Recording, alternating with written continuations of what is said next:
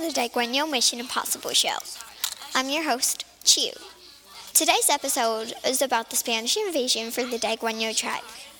I would know because I was in their tribe. So let's get on with the story. It all started when I came out of my iwa, which is my home. I saw these people who I thought were evil spirits. I ran back inside. I also saw these giants. They must have been monsters. I had 2 kids to protect. When the evil spirits were not close to my tent, I took my kids to my brother's house where they had their friends to play with. I was too scared to go outside. I said to my chief, "There are these evil spirits with these giants that they are riding on." My chief said, "I will tell the tribe and sharpen my spear to attack." Spears are made out of wood and stones that they carve to make the stone have a sharp point. I found out that the evil spirit saw a person in their iwa. When the evil spirits were talking to him, he didn't understand. They spoke a different language. Soon, I found out they were not called evil spirits, but the Spanish.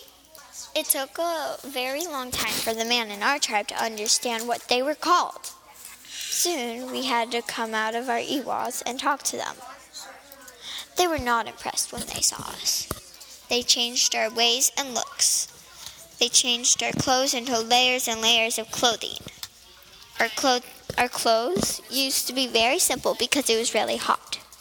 They changed our ways to farm crops and brought different kinds of fruit like lemons, grapes, and oranges. The next day, we were already doing work. We worked hours and hours and finally had dinner. The next day, I found out my kids were barely gonna see me. I was sad. On Sunday, we had something called church that we needed to go to. After church, I didn't believe it. I'm very dirty and I cannot take a bath for a long time. I feel like I'm suffering. I'm sad.